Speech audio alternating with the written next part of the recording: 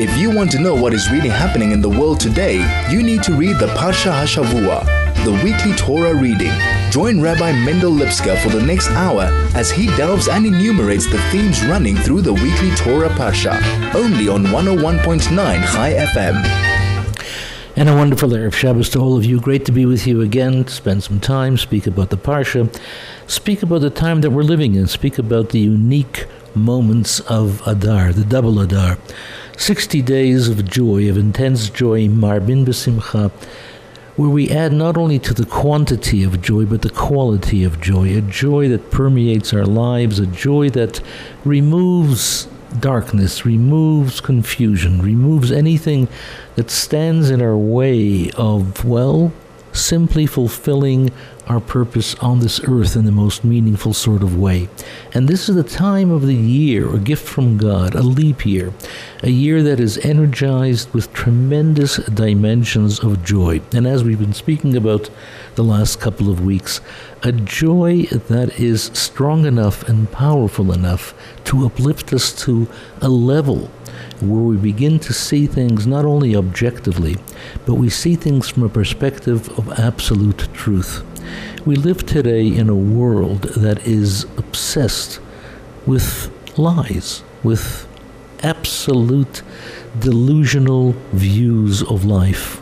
We listen to the radio, we watch news on television, we hear people speak, and we're astounded at what comes out of people's mouths. A complete distortion of reality, a complete distortion of truth. And despite the fact that we try and argue to articulate the truth, the fact remains the vast majority of people simply refuse to listen to truth. And this is why the antidote, the response, is joy. It gives us hope, it gives us strength, it gives us the ability not only to cope, not only to survive, but to live fully and to understand that despite this honesty, despite the delusion that exists in the world that has somehow, taken control of leaders, of people, of, policymakers, decision makers in this world, the media, we stand with absolute clarity, because this is what the power of joy, of simcha, is all about. As we've spoken, simcha paretz geder. Simcha is able to break down all sorts of obstacles in every sense of the word. Emotional obstacles, spiritual obstacles, psychological obstacles. And what the world is facing now is psychological warfare. When people keep on telling lies and trying to convince others that the lie is the truth, that's psychological warfare. And the only way you can combat that is not only by telling the truth, but by also introducing an element of simcha, the element and energy of joy, because simcha paretz geder. Our sages tell us that joy breaks down obstacles. When those who try to cripple us with the delusional lies that they introduce into the world, and they see that we stand joyfully, with hope, with purpose, with determination, this is what weakens them. This is what breaks them down. And this is why this year, more than ever, we have to stand strong and present not only a face of joy, but an actual expression and feeling of joy. We have to stand strong. We have to show the world that we as a people will not buckle. We will not fall. We will not allow ourselves to be taken by the psychological war that's taken place trying to bring us down. We will see truth at all times. We will be in a state of joy, a joy that brings unity, a joy that brings hope, a joy that brings out from within us the inner dimensions of the eternity that we possess. We are the people who stood at Sinai. We are the people who received the Torah. We are the people who survived every single thing that the nations of the world has thrown at us, and we stand proud. We stand with tremendous nobility. We stand with a sense of purpose and with greatness. And this is what this year, the double month of Adar, is all about. 60 days. Hashem has given us the added gift of 30 more days of joy. And the question has been raised, how do we know what's joy, what's simcha, and what's, well, superficial and sometimes harmful frivolity? You sometimes look at people and you see that perhaps their joyousness is not in fact simcha. It's something which is dangerous, something which is the opposite of simcha. It's a type of glee which can be destructive. One of the tests, one of the indicators that allow us to understand if in fact simcha, joy, is genuine and real, is, does the joy that you experience allow for the inclusion of others? Or is the joy that you experience, well, very selfish, very self-centered? Generally speaking, one of the fundamental differences between simcha, joy, and depression is very selfish, very self-centered. A person who is depressed thinks about themselves, thinks about their own situation, really cares very little about others, and won't allow others to enter into their lives unless, of course, it's centered toward them. Whereas true joy is inclusive. A person wants to share. A person wants others to be involved. A person wants to welcome the presence of others into their lives. And this is an indicator if joy is genuine. Does it allow for the inclusion of others? Does it allow for the presence of others? Does it allow for others to be involved in the experience that you're going through? And if it does, if it's a joy that brings about a state of welcoming others, if it allows for others to be involved in your experience, then you must know that this is real joy. But if the so-called joy that you're experiencing is very self-centered, is selfish, is directed only toward your personal pleasure, only toward your personal benefit, it's not real joy. It's perhaps something which is the opposite of joy.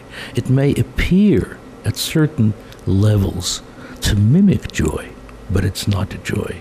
And this is something which is so important for us to understand.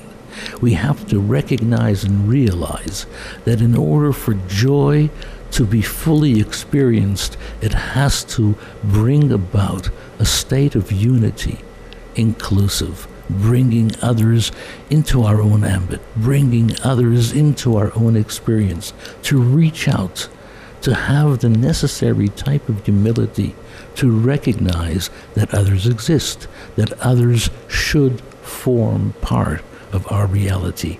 And it's this joy, this simcha, that brings about this incredible feeling, the upliftment that comes about as a result of a joyous unity that is truly strong, that is able to break down every barrier, every obstacle. This type of unity, this type of joyous unity, is able to break down any type of destructive psychological enemy that stands in our way. More of that soon.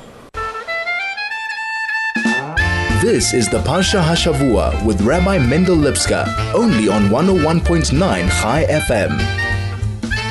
Let's take a look at the Parsha. The Parsha is Ki Tisa, an incredibly problematic Parsha, complex, difficult, a Parsha that speaks to us about, well, begins with the Half Shekel that each and every one had to present, and a type of tax, It speaks to us about, one of the most tragic moments in Jewish history, the story of the golden calf, and how Moshe had to break the luchot, the tablets that God gave him, which were engraved in God's own hand, so to speak, of the Ten Commandments, and then the overtures that Moshe makes to God to plea for forgiveness so the Jewish people could be spared, and God does forgive them, and not only that, but he gives them incredible opportunities of kapara, he brings about atonement at the highest levels,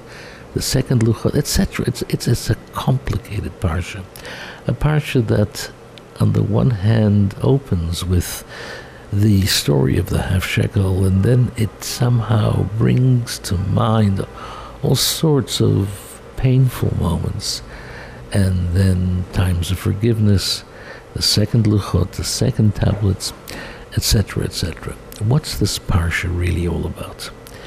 And what's very puzzling is what commentary tells us, that when Moshe was instructed by God to tell the Jewish people that they had to give a half shekel, Moshe had difficulty in picturing what the half shekel was all about. And commentary wonders, what's so difficult to imagine what a half shekel looks like?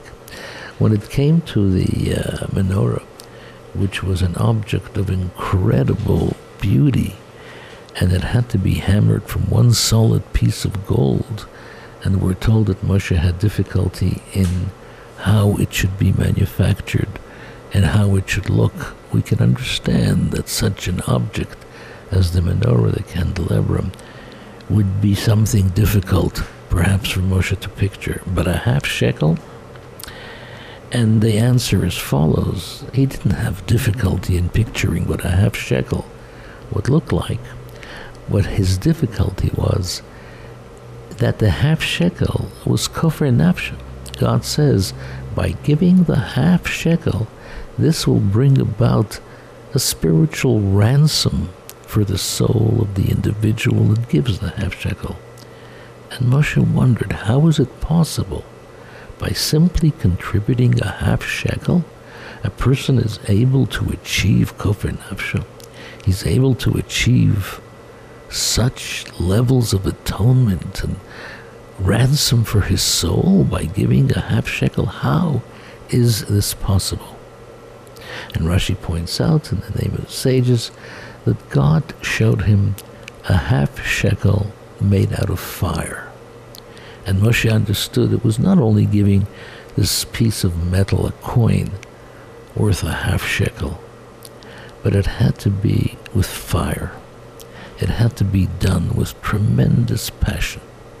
This half shekel had to be contributed with a tremendous sense of excitement and devotion. And then, of course, it becomes kofar nafsho.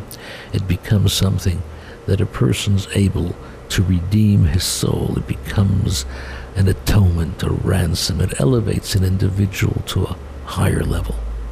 But the Torah emphasizes half shekel because the word half shekel suggests very strongly a tremendous dimension of humility. The half. Half indicates that you're not completely whole on your own. In your relationship with God, you're only half. You are dependent upon the other half that God contributes. What makes you whole is your interaction with Him. On a human level, a relationship with a fellow human being, marriage, parents and children, friends. The half dimension within the human being indicates that a human being is never ever complete on their own. A person is whole only when there is the other, whether the other is the Almighty Himself, whether the other is the partner in life. The other is the one that completes the individual.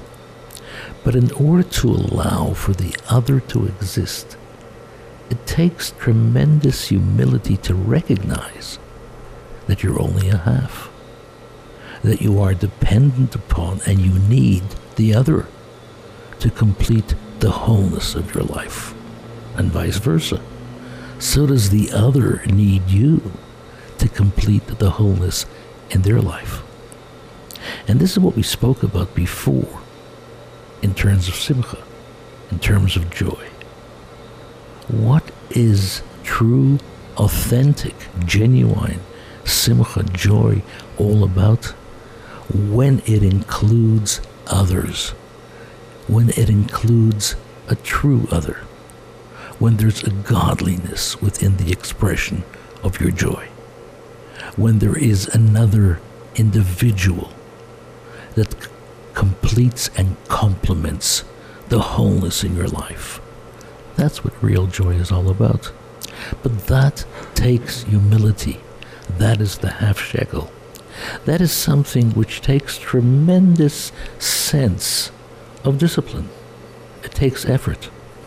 Because, unfortunately, a great many people are very, egotistical and self-centered and very selfish. And when you allow self to dominate your thoughts, your heart, your mind, you don't allow for others to enter. You might tolerate, you might allow for an aspect of other to enter into your life to the degree that it benefits you. But unless there is true humility in your life, unless you truly recognize that you really are completely dependent upon an other for wholeness in your life, and certainly dependent upon God Almighty to enter into your life, it's very difficult to experience the concept of true joy. And this is where the half shekel that we read about in the Parsha of Ki Tisa, when you will count the Jewish people, when you will identify them one by one,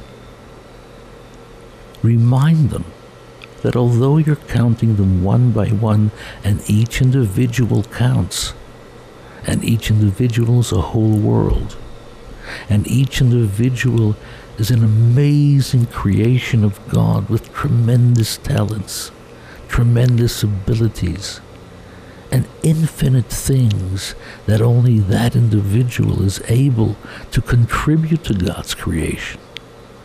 Remind them as well that during life they mustn't forget the message of the half shekel. That in order for them to fulfill their own uniqueness, it can't be done on their own. They will forever need the presence of Hashem, of a partner. This is what Ki Tisa is telling us right at the outset. But it doesn't really end over there. It doesn't really end over there. What is the root cause of what brings about the opposite of simcha? What is the cause of, I'm not going to speak about depression, but what won't allow us to be joyous? Is it, what happens around us? Is it the difficulty of the challenges of life? Not necessarily. The root cause of what won't allow many people to feel a sense of joy is doubt, uncertainty. When a person is uncertain about what they should do, what they shouldn't do, where they should go, what's the future going to bring? Must I go? Must I stay? When a person allows too many confusing elements and thoughts to enter into their mind, a person can't be happy. They are plagued by the uncertainty and confusion of their lives. Interesting to note that the archenemy of the Jewish people is Amalek. And the numerical value of Amalek equals the numerical value of safek, of doubt. This is the arch enemy of a person. The Yetzer Hara, the evil inclination, doesn't necessarily tell us to do something which is wrong, to be sinful. That's only one dimension of his, evil machinations. What he really does is he introduces confusion and doubt into our minds, not to allow certainty, clarity. And without certainty and without clarity, there cannot be simcha, there cannot be joy. And this is why the Parsha is called Ki Tisa, which means when you count. It also means when you elevate. What happens when a person is elevated? When a person is elevated, your perspective changes. When you're down and involved in a situation, your perspective of the situation is limited by the involvement of your own situation. But when you stand higher, objectivity enters into your perspective, and you see things a lot clearer. This is part of the Half Shekel experience as well. Not only humility, not only recognizing the need for other, but also to develop an objectivity that comes through the wisdom of Torah, to see clarity in your life, to see certainty in your life, and to introduce a dimension of simcha, of joy. More of that soon. This is the Parsha Hashavua with Rabbi Mendel Lipskar, only on 101.9 Chai FM. We're talking about how confusion and doubt are able to cripple an individual, not to allow joy to enter life, not to allow a person to get on with life in the fullest sense of the word, and how confusion and doubt is something which is perhaps the ultimate enemy in life. And as I said, the word Amalek, the arch enemy of the Jewish people, and Safek, doubt, have the same numerical value. And this is why later in the Parsha, when we read about that horrific story of the golden calf, how does it all begin? Does it begin where suddenly the Jewish people want to become idolatrous? Or do they want to deny the experience at Sinai? Or do they want to, God forbid, behave in an immoral and, sinful way? No, that's not the way it begins. It begins by the Jewish people suddenly realizing Kiboshish Moshe. Moshe was delayed in coming down from the mountain from heaven. He said they would be back in 40 days, and they weren't sure if it was 40 days or was it the 41st day. And there was doubt, confusion. They were uncertain. And because of this uncertainty, because of this confusion, one thing led to another, and a golden calf was made. In other words, this horrific, this unbelievable, tragic moment began with a moment of doubt, with a moment of confusion, with a moment of uncertainty. And this is what brought about the incredible disaster of the golden calf. And when you think about it, doubt, uncertainty is something which is able to enter into our lives. And the only way to respond to it is to remove it instantly. You can't deal with doubt and uncertainty by allowing it to fester, allowing it to somehow take possession of our feelings, of our thoughts, because all it will do is it will take hold of our ability to live life the way we should. And it's infectious. It begins to influence and infect those around us as well. A person's home becomes a place of uncertainty and doubt and confusion. And suddenly, everyone around one becomes, an instrument of doubt. And this is why we have to have simcha. We have to have joy, which means we have to look for clarity.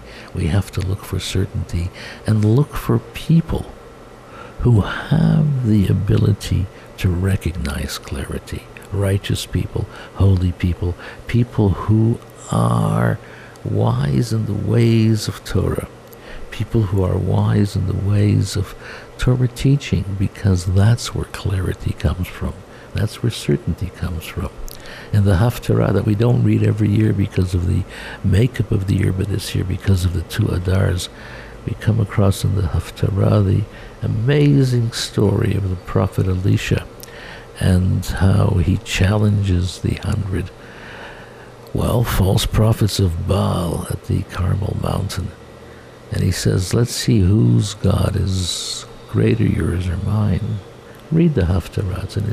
It's an amazing story, dramatic and beautiful. And what does he say? Does he say to the people, you're sinful, that you're serving idols? No.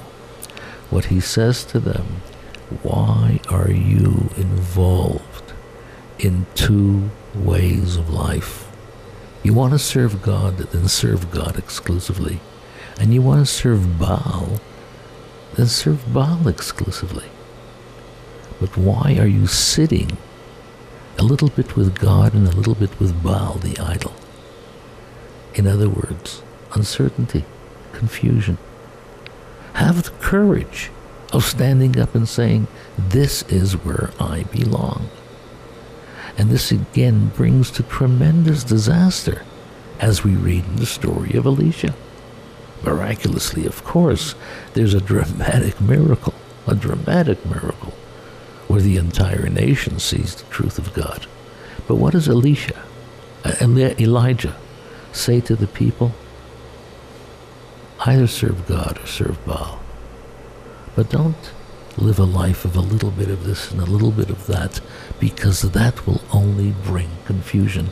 And this is one of the tragedies of a modern age. A little bit of this and a little bit of that, and will somehow make a mixture which we'll find acceptable to our way of life. No, you won't. It will only bring confusion.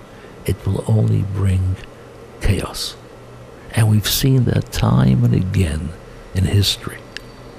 Where there was clarity and certainty, there was tremendous hope, tremendous sense of joy, even in the most difficult circumstances.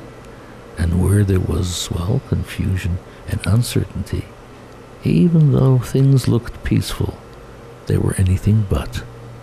Internally, there was chaos, and there was loss, and there was tremendous confusion. And this is why this Parsha is so important, particularly during this time.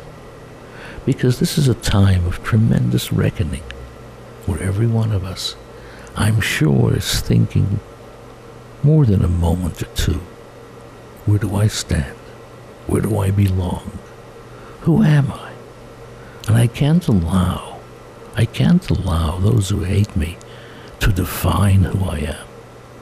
I have to allow authentic sources to define who I am. And I have to allow truth and joy to define who I am. And this is why it's so important to turn to the words of Torah and to look to the words of Torah and seek out, what is the truth? What is the joy that I'm looking for? What is the identity that is uniquely mine, that I can stand proud with nobility, pass it on to my children and children's children? And this is why when you're in shul tomorrow, and be in shul tomorrow, it's a fascinating parsha with all sorts of dramatic moments, all sorts of interesting details and stories. And listen carefully, and try to derive as much as you can from the parsha of the week. And as I always say, there's going to be one, perhaps more than one, but at least one thing that speaks to you directly. Try and listen for that particular message, because it's going to say something extremely important for you and for your life. And therefore, listen carefully. Good Shabbos.